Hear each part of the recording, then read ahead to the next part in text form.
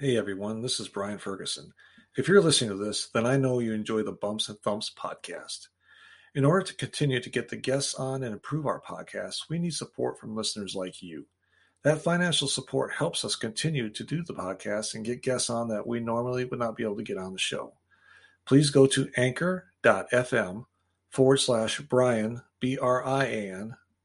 Ferguson, Ferguson, and the number 3 after, and click on the support button. There will be options there for you to make a monthly contribution.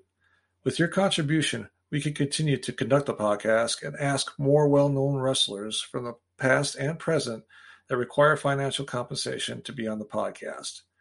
Again, please go to anchor.fm/Brian, Brian, Ferguson, Ferguson, and the number 3, and click on the support button. Thank you for listening to the podcast, and thank you for your support.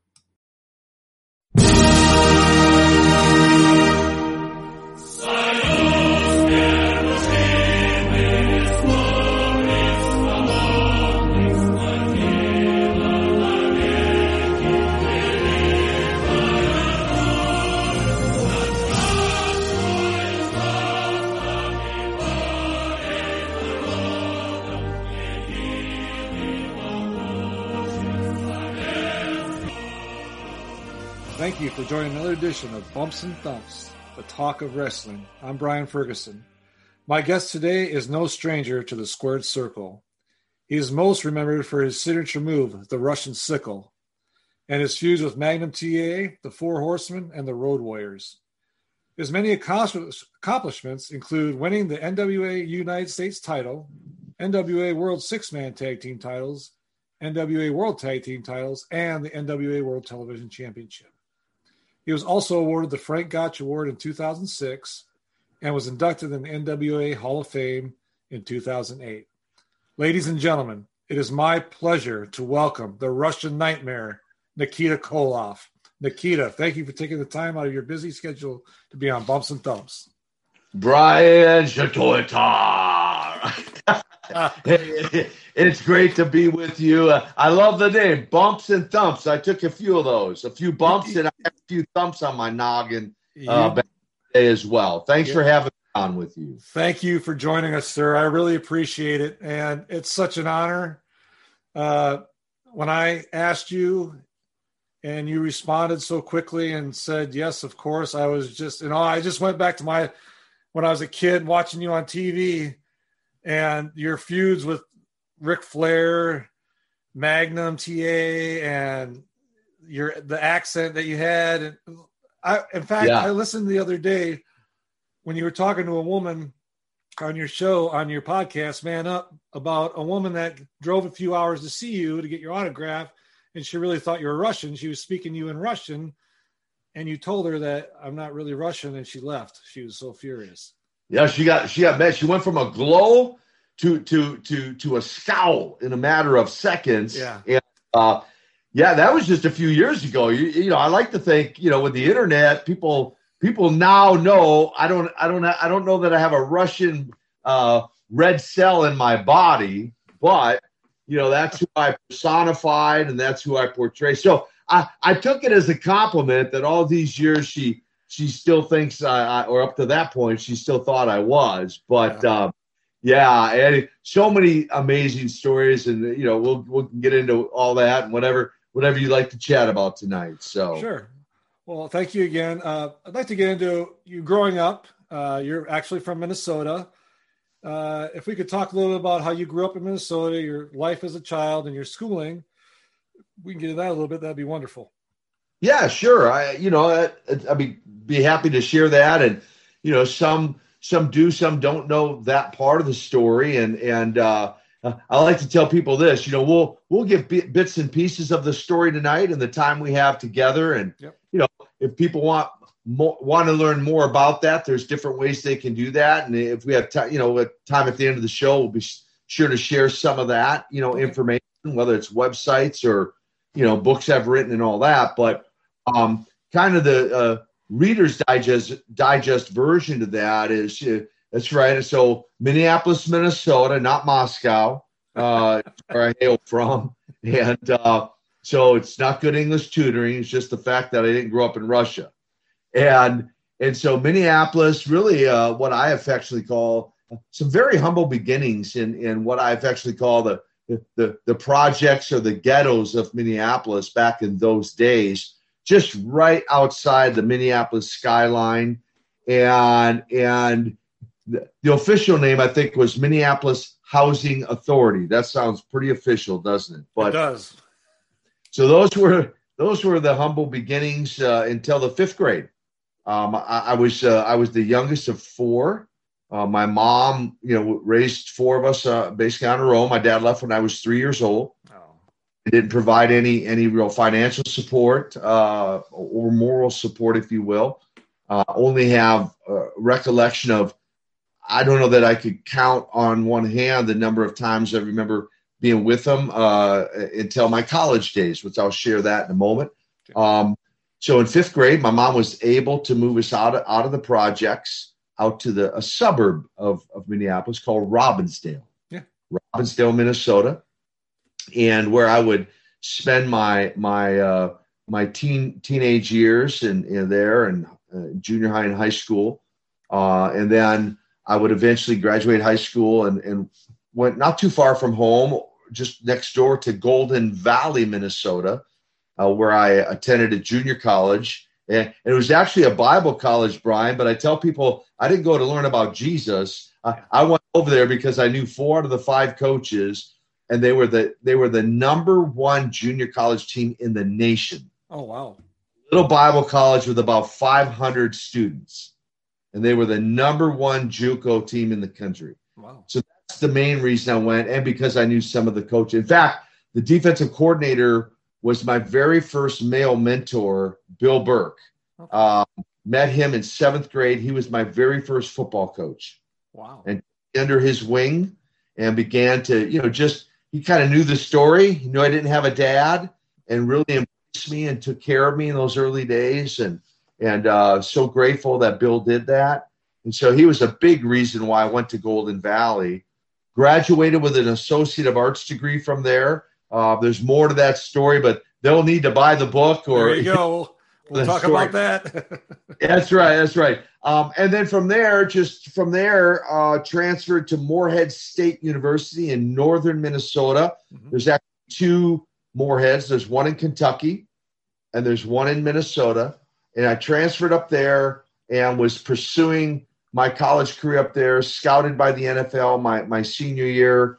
Had a couple major setbacks on the football field and injury-wise, but I like to say it didn't hold me back. I used that as motivation it set me up for a comeback and was able to overcome those major injuries and graduated from Moorhead with a Bachelor of Science in Physical Education. Wow. With a minor in health and coaching. And so that's kind of the skinny on my early beginnings and my education. Well, that's great. I grew up, I'll just real quick. I grew up in Wisconsin. I'm from Rice Lake, Wisconsin, up by Chippewa Falls, Eau Claire, that area. Yep. So I'm familiar with the areas you're talking about. Yeah, you're a Midwesterner as well. And not now. I'm in Kansas City, but my okay. parents are still there. But so that because that went actually a little more backstory. Speaking of that, then I actually went to in high school. I went to River Falls College, University of Wisconsin River Falls, for a summer camp, and for the football fan out there, there were 2 twin brothers that kicked in the NFL, Matt Barr and Chris Barr. Back in the day, I think one kicked for the Bengals. I forget who the other kicked for. Anyway, they used to do kicking camps. So in high school, I was a punter, I was a kicker, oh, wow. I played defensive end, I played tight end, I did it all. Yeah. And in fact, my sophomore year, I was the main kicker for our varsity club, and I went to their camp in River Falls, wow. and so I got a little Wisconsin history in me as well. That's great. That's a good story. See, that's interesting. You're starting in wrestling. I did some little research. It kind of just seems like you fell into it. I mean, you got contacted, but there's a lot of guys from Minnesota, Minneapolis, Robbinsdale area in your group that were just outstanding people and were trained by Eddie Sharkey. Yeah. And what was that experience like for you? So interesting. So here's an interesting little detail about that. Because there were, for those of your listeners that maybe don't know, there were actually, I'll say this, there were 7 of us that came out of Robbinsdale right around the same period of time. Mm-hmm. 9 of us total that came out of Robbinsdale. Now I'm gonna go back a bit in history, back to the 1950s. Okay. And the man who eventually owned the AWA wrestling out of Minneapolis, Vern Gagne. Yeah. And being from Wisconsin, you probably familiar with wrestling. And yep. The man who made Milwaukee famous, the Crusher, right? Yes, sir. But Vern was a graduate of Robbinsdale back in the 50s. Mm-hmm.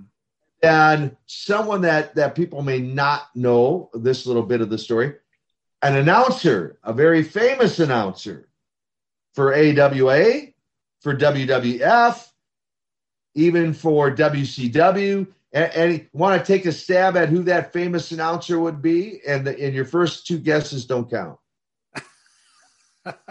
I was going to say Mean Gene. You got it, bro. You got it. Yeah. Mean Gene Okerlund was a graduate of Robbinsdale as well. Yeah. And then along came myself, Crusher Khrushchev, a.k.a. Demolition, and many other characters. Yeah. Tom Zink, the Z-Man, Nord the Barbarian, Nord the Berserker, Brady Boone. He wrestles under another name as well. Mr. Perfect Kurt Hennig, Ravishing Rick Rude. There was a bunch of us, right? And I guess it was in the water. I don't know. Up there. It was in the water tower in Robbinsdale. I think so. But so a little known, what seems to me a misconstrued fact is a good many of those guys did, in fact, go to Eddie Sharkey's camp, who you referred to. Yeah. Animal and Hawk. I think Wayne Bloom and Mike Enos. I mean, there were a number of guys. I you probably know better than me who all went. But I'll tell you who did not go to Eddie Sharkey's camp, and that was Nikita Koloff. Really? Okay. For whatever reason, I don't know why that information's out there. I don't know if someone interviewed Eddie and he took credit for me. I don't know, or people just assume because I come out of Robbinsdale or I come out of Minneapolis that he trained me.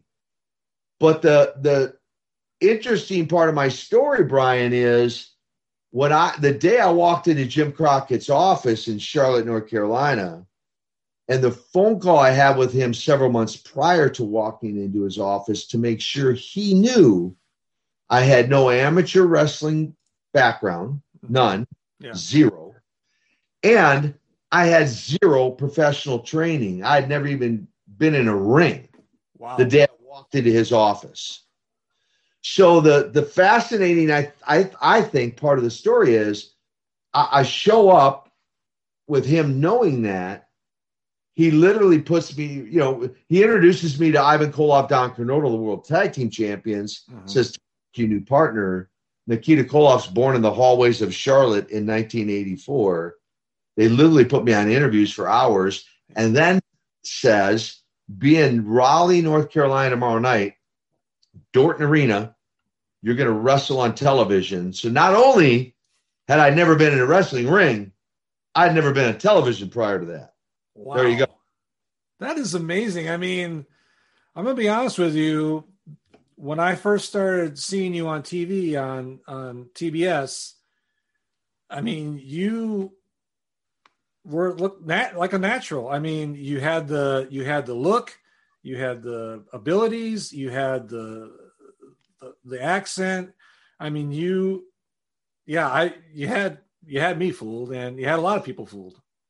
Well, and I, again, take that as a compliment, and in many ways, I will say this: I feel very fortunate that that I did have, I had the ability to be able to pull it off, right? Or I mean, if I hadn't had the ability, it wouldn't have happened. I wouldn't have pulled it. Yeah. Which Ivan was very complimentary in many ways, and gets much of the credit, along with Don Kernodle, to what you just said, that my ability to pull it off. Now, Ivan said many, many times, you didn't pay your dues in a wrestling ring or in a, small territories or anything like that. But you obviously paid your dues in the gym. And, with my athletic ability, one little side I didn't tell you that people might find interesting is graduating from Moorhead my senior year. I was actually an academic All-American up there. So I never made the Russian team, but I did make the All-American team, right? That's good to know. That's good. Little side note there. There you go. But Ivan and Don, to their credit, so I was thrown into the fire, right? As you're hearing, like literally thrown into the fire, into the mix that first night. And then for the next 2-3 months, we would get to towns 2 or 3 hours early, and they would, your bumps and thumps. They would bump and thump all over the ring for me for a couple of hours. I'd have a very, very short match. Yeah. They world tag match. Ivan would sit in my corner. I would sit in their corner. And on the way home, we would talk about the old school psychology of wrestling, why they did what they did in their matches. Yeah. Okay. Yep. So it was trial by fire. And fortunately for me, I was, you might say I was a good student and adapted rather quickly. And, to your comment.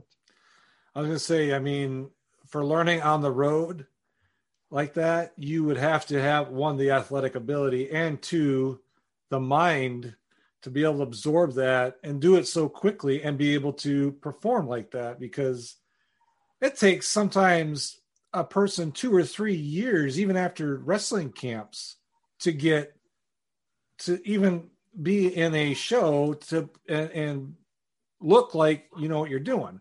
And so that's a tribute to you. I mean, that's very interesting. I never knew that. So that's great to know.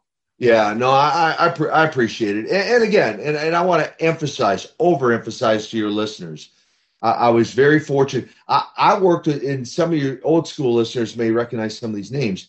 So, I didn't have most nights I had a squash match, right? I mean, it was a minute long. It was 2 minutes. It was not long. It would be against sometimes two guys. I'd have a handicap match where I'd sickle one, sickle the other, pin them both, in about 60 seconds. So Rocket was determined to build me like this monster Russian machine that was unbeatable.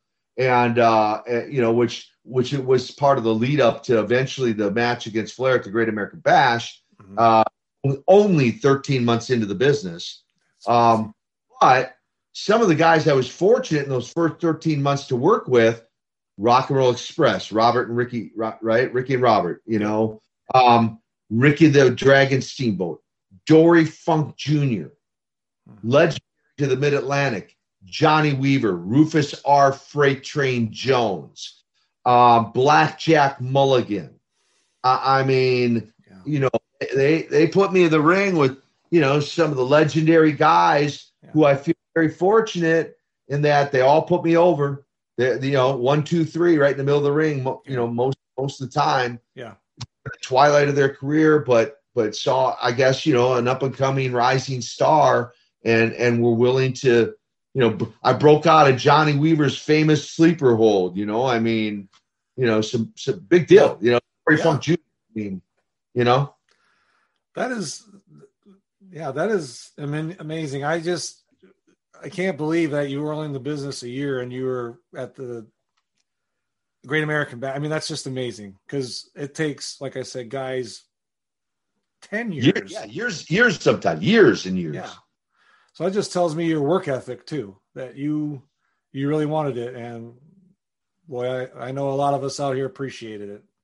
I know. And I do. I appreciate that, Brian. And to that note, when I broke in, I let Ivan and Don know from day one, that for me it was, I didn't grow up dreaming of being a wrestler. So a door, as you meant, a door of opportunity opened up. Yes, I got a phone call, but a door of opportunity opened up, and I thought, okay, if I'm like anything I've ever done, and we can talk about all this certainly, and I'm sure we will. But like anything I've ever done, well, let me give you one quick backstory on Darso, who was Crusher Khrushchev, right? Yeah. He's in Louisiana, kind of doing a similar thing as Kernodle in the Mid-Atlantic. He's a turncoat Russian sympathizer with Nikolai Volkov, okay? Down in the Mid-South.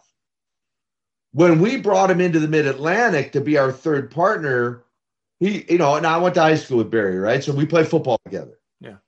And he told me this story. He goes, we were hearing rumors down in the Mid-South that Crockett brought in this shoot Russian couldn't speak any English, but he was a shooter. And he goes, and then I find out down the road it's you. And I'm like, man, I should have known it was you, dude, because he knew my work ethic from football in high school. Yeah. Brian, my mindset is you play like you practice. Yep. So my teammates hated me in high school. They're like, dude, it's practice. Lighten up. And I'm like, you play like you practice, Right. So I'm a guy. So I broke into wrestling. I put my mindset to it. I treated it like a business, which is part of the reason I think I had, the success that I had in my career. Oh, yeah, without a doubt. Yeah. So travel experiences, is there any one time when you were traveling with wrestlers, maybe Ivan and Don, you talked about a little bit about that, but is there anything in particular that really sticks out in your memory that you learned something or became aware of something that you can remember? Well, and again, I guess in the early days, of course, like I mentioned, learning and I emphasize old school psychology of wrestling. Yeah. An art. There was for your listeners, there was a real art to the business back then. Mm-hmm. That's not there now. And I'm not meaning in any derogatory way. Yeah. It's been removed. That part of the business has been removed from the talent, mm-hmm. And put into the hands of others. Okay. But thinking back, I had a lot of, there were memorable trips. A lot of times it was Ivan, Don, and I. Normally early on, it was Ivan, Crusher, and I. And then eventually I see the light and I become, a fan favorite, good guy. And then Dusty and I, the Tower Power, too sweet to be sour, if you will. Yes. Yeah, everybody loves to imitate Dusty, right? Oh, yeah, they do. my super power, if you hold on, baby, yeah. But anyway, Dusty and I traveled for exclusively for a couple of years, quite a bit, just him and I. At one point, believe it or not, in a car, it was myself, Sting, Lex Luger, and Road Warrior Animal, if you can believe that, all four of us in a car on the road. You want to talk about some fun stories and some fun trips. And so there's a lot of different memories that I have there traveling with different guys. Rick Steamboat and I traveled for a while together. There's just a lot of memories there, but some of the guys I traveled with. Okay. Well, that's great. That's, I knew about Dusty and I listened to your podcast with Sting, and that was very interesting when you did that a few weeks back. Great man, been through a lot early in his career, but just sounds like a wonderful person.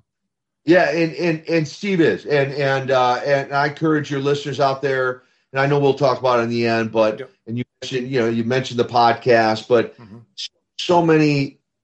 There's so many, his interviews. We did a 2-part with him. Yep.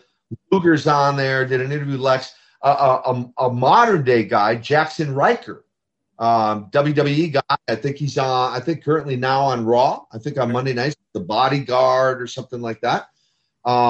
Jackson, he's on the podcast and many other fascinating stories. I won't get ahead of ourselves here, but anyway, go ahead. Oh, this is great. I appreciate it. chemistry with wrestlers, who do you, in your mind, and if it isn't so, that's fine. Who did you have the most chemistry with that you wrestled against? Gosh, I mean, it's a great question. Yeah. And when I think back on it, I mean, I feel like now some of these guys may have a different opinion, Brian. Right. Based on you interviewing them. In my mind, just for the record, in my mind, the majority of guys I worked with, I felt like I had pretty decent matches with all everybody I worked with. I not 100%, right, with a good majority of guys.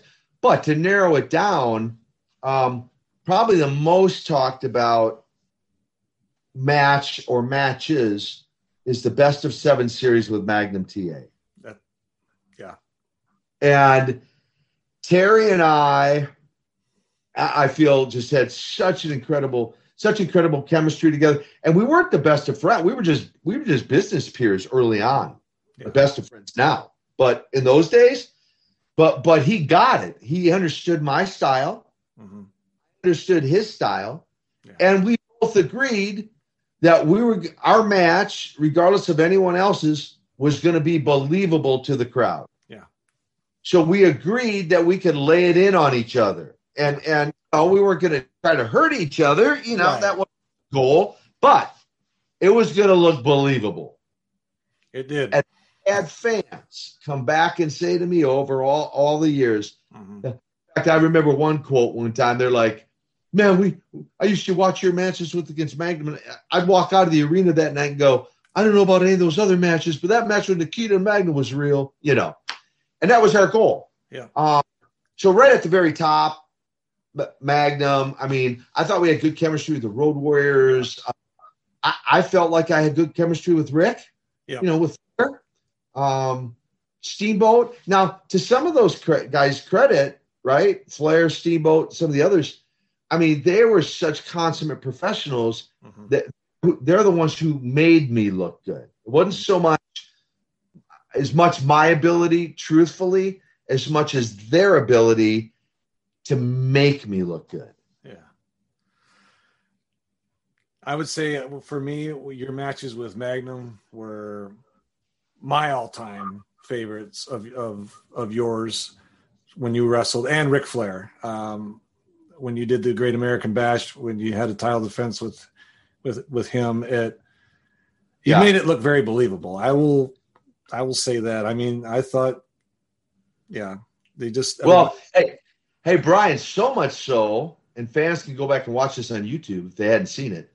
So believable that first American Bash in 1985 was the first of 6 times I'd have a fan come over the barricade, come in the ring after me. Oh my gosh. And that one's on film. You'll see the guy come in he actually got that. It had never happened before, so I wasn't expecting it. Yeah. And he actually got in the ring, got his hands on me, and the cops took a minute. They're like, oh, it must be part of the show. And then they figured out, oh no, this guy's not a part of the show. You'll see them come in like the Keystone Cops, get him out. But that's the first of 6 times when you want to talk about believability of my matches. Yeah. Wow. That's I don't remember seeing that, but I'm going to go back and look now sometime soon. Being a member of the Russians, what was that? I mean, did you enjoy that so much? And that was just with Barry Darsow and Ivan. Was there just always just that friendship there and being with those guys all the time? Was that just, how was that? I mean, how was that for you? Yeah. And so if people, to reflect back, 1984, 1985, 1986, it was still virtually the Cold War era, right? Yeah. And so people, again, back to the believability part, I guess to my credit, people coming in the ring after me, we were not well liked, to our credit, right? Yeah, and it was what we intended. Yeah. And I mean, there were even at times death threats to the office. Like, if the Koloffs show up in Charleston, we're going to kill them, like for real. And so, that didn't, honestly, it didn't really bother me because my mind, I was in a certain mindset, right? That, okay, this is who I am, and my persona, and this is how I'm going to project it. So, I projected it as, one of the baddest of the bad, and was friendly to fans. And now I don't ever recall signing an autograph during those early heel days when, as a bag ever, and made fans even more mad, right? And would toy with them with Ivan and stuff, throw a few, like, Uncle Ivan, you could be Amerikanski, and I laugh. And then they go, Ivan, what did he say? What did he say? Ivan would go, oh, you don't want to know. You don't want to know. So it was like, like I was making fun of Americans or whatever, right? Yeah. So it was fun. It was, I think back on it, it was a lot of fun. Did you ever have to, when you were out and not in a town or whatever, if you were in a town, did you ever have to disguise yourself, I guess is the best way to describe it, so people wouldn't come up to you or threaten you or anything like that? Well, it's kind of, I mean, wrestling was so huge in the Carolinas, in the Mid-Atlantic, that even there were times, like for real, there were times we might be driving through a town, as you're asking, or even down the interstate. Believe it or not, people look over and see three bald guys in a car, which was not very, very common back then. Yeah. Bald, I like your barber, by the way. But bald was not in vogue. I mean, for your old school folks, there was Telly Savalas and Yul Brenner, and then there was the Koloffs, Right. And so to see three bald guys in a car driving down through a town or down an interstate, it was not uncommon to be recognized. And I kid you not, I mean, we would see people hang quick U-turns and come up alongside us, and whether they were, yelling, screaming at us or trying to get, whatever, that was not uncommon. So, yeah, in fact, the car I drove, I had this big 76 Fleetwood Cadillac, right? The biggest Cadillac you could buy in the day. I had the windows so dark it looked like a limousine, just for protection, like for real, so they wouldn't know who was in the car, for protection. Yeah, for real. Wow, see, learn something new. That's great. Big card events. You talked about the Great American Bash, Starrcade. What were those events like for you? Was nerves, preparing for it? It's a lot different today, I know, because a lot of stuff is more written out for them and stuff, where, if I'm correct here, back in the day, whoever the booker was or whoever the main event guy might come up and say, hey, this is what we're going to do. Was there any, I guess, what was it like for you to be in those cards, especially your first year or two when you were so big? Well, again, really another great question. I'll draw a parallel for your listeners versus the product today of the product back then. Okay. I've alluded to it earlier in our conversation, but I'll be more specific now. You are correct. Essentially, remember I was talking about our ability to go in the ring, that essentially we had more creative control. Let me just say that. Right. We had more creative. We had almost all creative control. We were given an outcome. Hey, here's the outcome. Like if I'm wrestling Ric Flair there were many times I wrestled Flair for 45, 50, sometimes an hour draw, an hour Broadway. I'm not smart enough to memorize an hour match. Okay. I'm just not that guy, which I'm thankful I didn't have to work in today's era. Okay? Right. By that I mean, the way I understand today, the whole match is scripted out by a writer. The whole interview basically is scripted out by a writer, and then they go out and perform, right? And they're great performers today. But in those days, for your listeners, if I'm wrestling Flair for an hour and I'm given a 5-minute finish, a 5-minute outcome, that means there's 55 minutes of match that we have to improv. Mm-hmm. Yeah. And we're a lot of the buildings we were in, we were on separate ends of the building. So there's no communicate. There's no getting together to talk about the match, nor did we do it prior to getting to the town.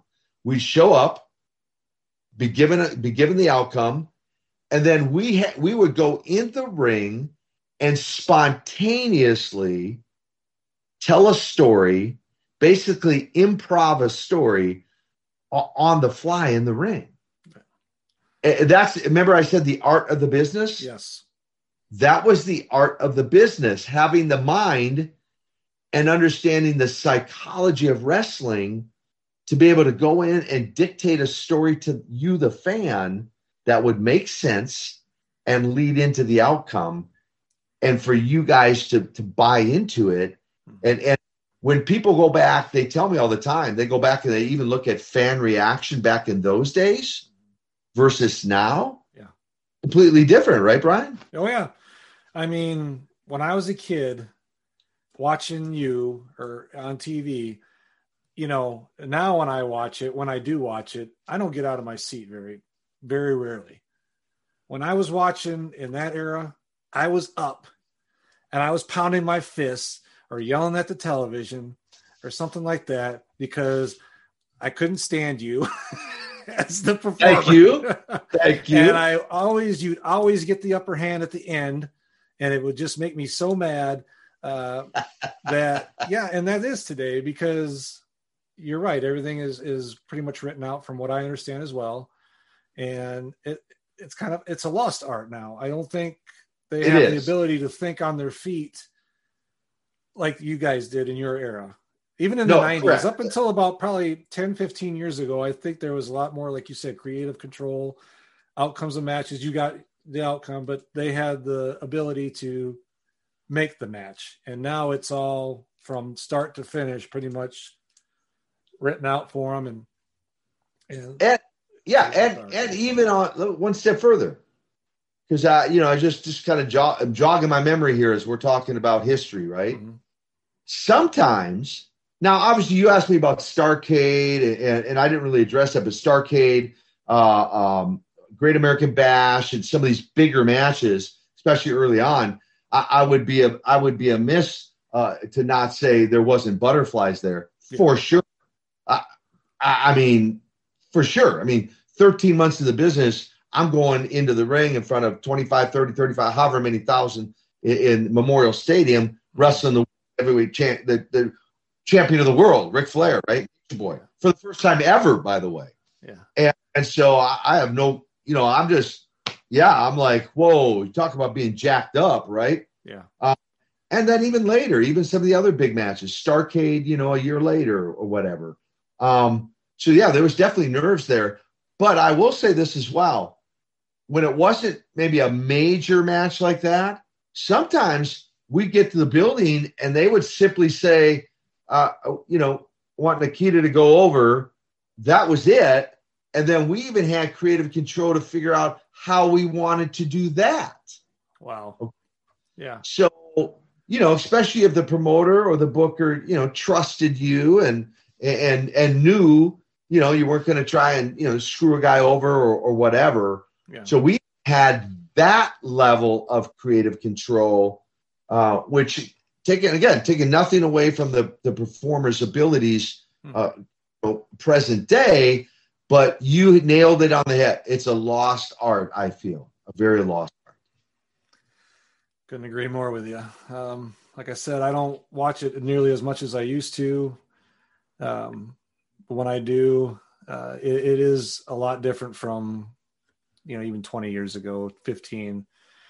I think it's, we need to get back to that. I don't know if it ever will. I hope it does. It probably won't. I don't know. I don't know. I don't know that they can. It'd be great if they did. Mm-hmm. Now, to Billy Corgan's credit, when I went down, and did a spot for them on NWA Power, reintroducing the World TV title that I held, or whatever.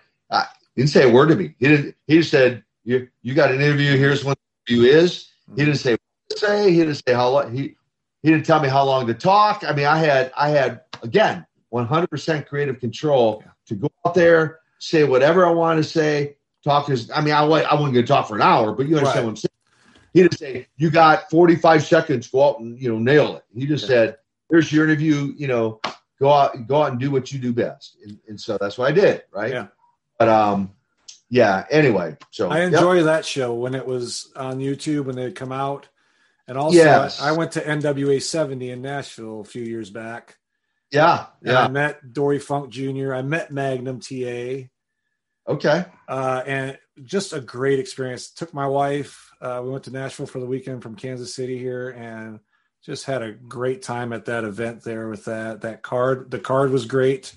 It crowned the national champion again, which was I don't remember the guy's name now, unfortunately. I'm sorry. But Willie Mack. He got crowned the national champion, and Magnum gave him the title in the ring, and it was awesome. It was great. It was a great experience. Actually sat by Billy Corgan for a little bit. He came over where we were sitting and sat there for a little bit. So that was nice. Yeah. Well, and I'm hopeful if we get past all this crazy stuff at some point that Corgan could get that crank back up again. When I went down there, we were at 14th and Techwood, the studio they were shooting it in. It was only 4 blocks from where we used to do TBS in Techwood. Yeah. And I'm going to tell you, I walked in, man, it was like deja vu. It was a larger studio, but nevertheless, I was like enamored. I'm like, oh my gosh, this brings back so many memories. I was taking photos like a fan. I'm like, this is awesome. So That's great. I'm hopeful. I'm hopeful. They can crank that back up one of these days. I hope so too. I really do. Yep. I think Nick Aldis, he's a great athlete as well. Yep. I really enjoy his work, and absolutely. Hopefully they can get back to it on TV. So I want to talk about, you worked for the NWA quite a bit, but you also worked in the AWA for a while. What was the difference, and how did you working with those promotions? Same, worse, better, different branches, obviously, but I'd just like to know how you worked with them, AWA. Well, the AWA, my agreement with them was, and to back up, the AWA, Vern, when he's kind of on his last legs, we were doing some co-promotions with him. Mm-hmm. We just shows in the Meadowlands. People see every now and then things flying around where Nick Bockwinkel was wrestling the heavyweight title, and Flair for the AWA, and Rick was wrestling the NWA title, against somebody, in the Meadowlands. They're world tag team champions, so we're doing a lot of co-promotions. Yeah. And so my stint with the AWA was more of, I won't say on loan from the NWA, because again, I had creative control, so I had control of my career. But as a favor to Vern, I went in and did a few shows, especially TV shows, a few matches against their champion at the time. Larry Zbyszko calls himself he's the living legend in his own mind. Larry, if you're listening, hey, anyway, I had a few matches against Larry, mainly to try to help them stay afloat. Not so much because I was looking at winning the title or making a career with the AWA. So that was mainly my appearances with the AWA. Yeah. One quick question, you never won a world singles heavyweight title. Do you, in the back of your mind, wish you would have? I mean, you're very successful, obviously. I mean, the NWA, I thought you were going to, for sure, with Rick. In the AWA with Larry. Have you ever thought, man, I just wish I could have had it just for, I don't know, a week or something? And then, I even won it in 1970 or 71, I think it was. And he won it for a month, but he's a world champion, and he can say that. Yep. And they actually, the intention was for him to have it longer, but and I don't know who pulled the trigger on that. I think he dropped it to Pedro Morales after he beat legendary Bruno. To answer to your question, no regrets, and probably one of the few for real who turned the NWA World Heavyweight title down twice. Oh, wow. Not once, but twice. For those who know the story, you know, I had a late wife that battled cancer for 2 years. Actually took a hiatus, took a step away from the main event, you know, in the prime of, as a main event wrestler, walked away, sabbatical, if you will, to address that, to take care of her as a priority, to take care of her up until the time of her death at age 26. And then probably a week later, Rick invited me down to his house. He had the book at the time. He had the belt at the time and offered me the world heavyweight title. And I respectfully declined.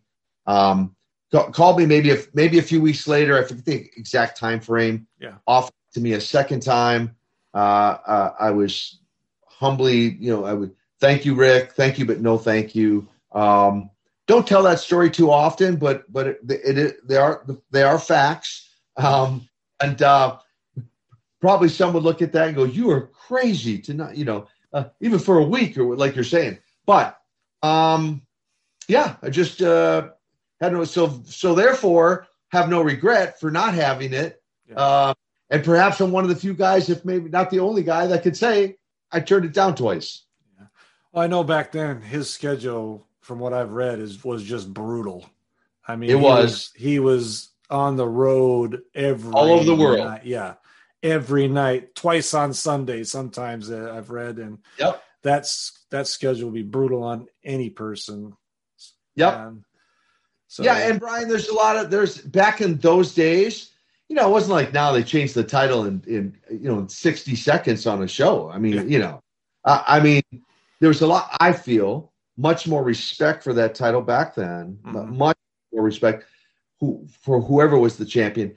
And honestly, a lot of weight on the shoulders of the one who had it, expected of you. Look, you were expected to draw a crowd. You were expected to fill an arena if you had the world belt. And if you didn't, I mean, you could the promotion would poo-poo on that pretty quick, you know. Yeah. You probably weren't going to have it very long. Yeah. But that wasn't the main reason I said no at all. But I did know the pressure that came with having that belt back then. Yeah. Wow. Well, that's an interesting fact I did not know about. So I've definitely learned a lot today.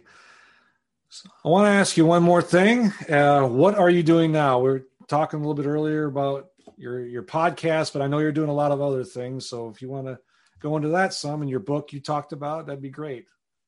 Well, I appreciate it. Well, we transitioned this way. So, I mean, the wrestling career I look back on, you know, very fondly for all the things, you know, I was able to do and accomplish, and certainly all the guys I had the privilege of being in the ring with, and many of the matches, you know, some of the legendary some of the very creative ideas of Dusty, you know, war games and many others, right? From Russian chain matches to cage matches to barbed wire matches to bull rope matches. I mean, I had some crazy ones, right? Yes. So a lot of very fond memories, and how I've transitioned from the career to what I'm doing now is to say, as unusual a story as it is that how I got into wrestling, I made a decision at age 33, which again, people think, well, that's crazy. You turn the belt down? You're crazy. You know, you walked away at 33. In fact, Luger is on record of saying when he heard I chose to walk away, he goes, "That guy's lost his mind. Was he an idiot?" I mean, like, he's for real, like I said that. Because people have to understand, we went from being paid by how many people we put in the seats, essentially, especially in those early days, and only making, you might say, thousands to the explosion of pay-per-view, and guys making millions and millions of dollars, right? Right. And I walked away from that, Brian. Yeah. I walked away from multiple millions of dollars of contracts by choice, under my terms, and at the age 33. And it wasn't it wasn't because of injury. It was because of my own goals. I wanted to leave on top of the business, essentially as a champion, or have been remembered as a champion. Okay. Yeah. So for your listeners to understand that, little did I know, like many things in my life, just like I wasn't looking at becoming a pro wrestler, I wasn't looking for this to happen either. But 11 months after departure from the ring, I found myself at an altar in a church, surrendering my life to Jesus Christ. And just like I didn't grow up in Russia, I didn't grow up in church, but I knew the story. Like many, I heard the story of the man Jesus who, lived and was crucified, and spikes driven through his hands and feet, and the spear through his side, and rose again 3 days later. I knew the story in my head. Mm-hmm. That story, however, had never made the 18-inch trip from my head down to my heart. But on the 17th October 1993, it did make that trip. I went to the altar, got on my knees, confessed and accepted Jesus into my life. I encountered the man Jesus that day. And Brian, life has never been the same since. It just hasn't been. That encounter changed me forever. And it changed the whole course of what I would do for the rest of my life. Yeah. Fast forward all these years later, kind of give you a little more condensed version of this story. I now, since that decision, have traveled to a total of 30 countries. Wow. I've been to all 50 states. I have preached and ministered in 28 different denominations. Oh, wow. I have been a part of different men's ministries now since 2006. In fact, Lex Luger and I co-facilitate a camp for men. Mm-hmm. Like, send an invitation to you sometime to come, called Man Camp. Okay. And we do them in northern Georgia. We bring small groups of men in. Your listeners can go to mancamp.info, INFO. Okay. And check us out, mancamp.info. And we do one in the spring, one in the fall. We'll do our next one in April here of 2021. And already have guys from 5 or 6 different states already registered. Oh, wow. Wonderful. And so I'm very passionate about ministering to men. So is Lex. I do a one-day conference called Man Up.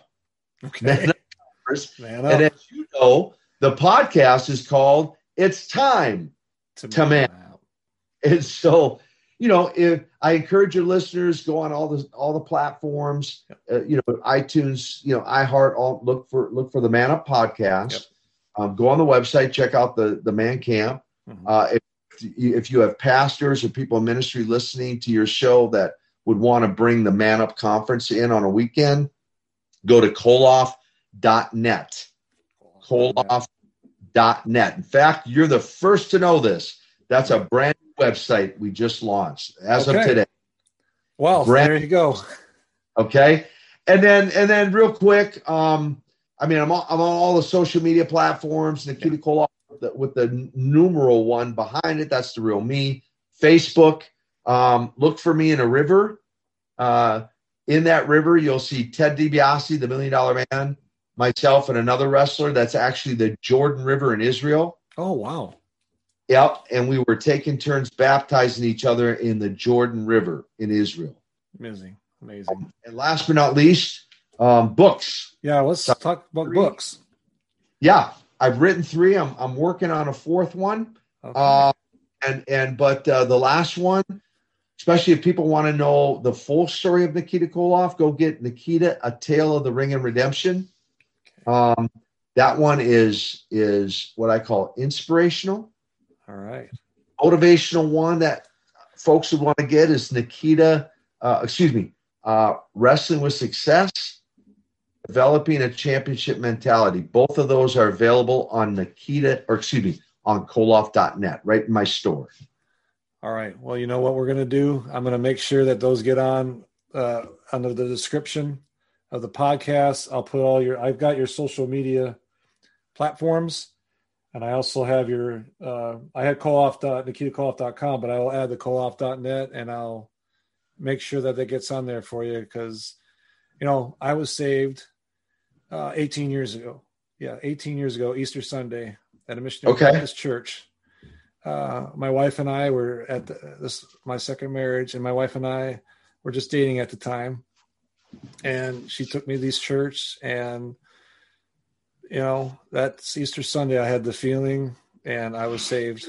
And like you said, it hasn't been the same since. It's been a wonderful life. I'm very blessed and very fortunate. My wife is a beautiful person. We have 4 children, and we're very blessed. So I understand what you're saying.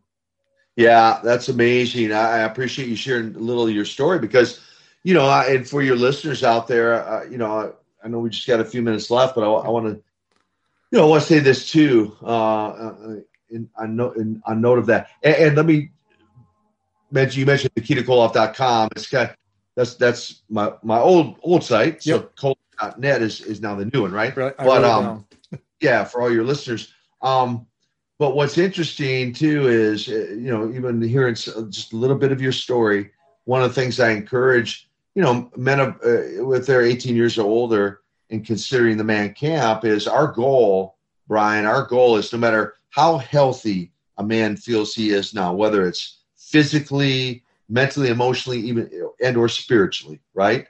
That our goal now, when God gave us this vision for this camp, was for the men who commit themselves and come, is to send them back home even better equipped and healthier than they currently are in all those aspects of life, and to equip them to even better than they are in terms of a godly husband, a godly father like yourself, just a man of God in general. And I like to say, we want to see men whole men live holy lives, wholly available unto the Lord, and just fulfilling their destiny. And so to hear, your encounter, and to know that, your life was changed, just thrills me. That's awesome. Well, thank you. I appreciate it. And again, I know we're about going to wrap it up here. I really appreciate your time tonight, coming on here and telling your story and your experiences. And I just want to say thank you so much, and we appreciate it. And the listeners out there, go to Koloff.net, go on to social media platforms, and you'll learn a lot. And thank you again, Mr. Koloff. I really do appreciate it, sir.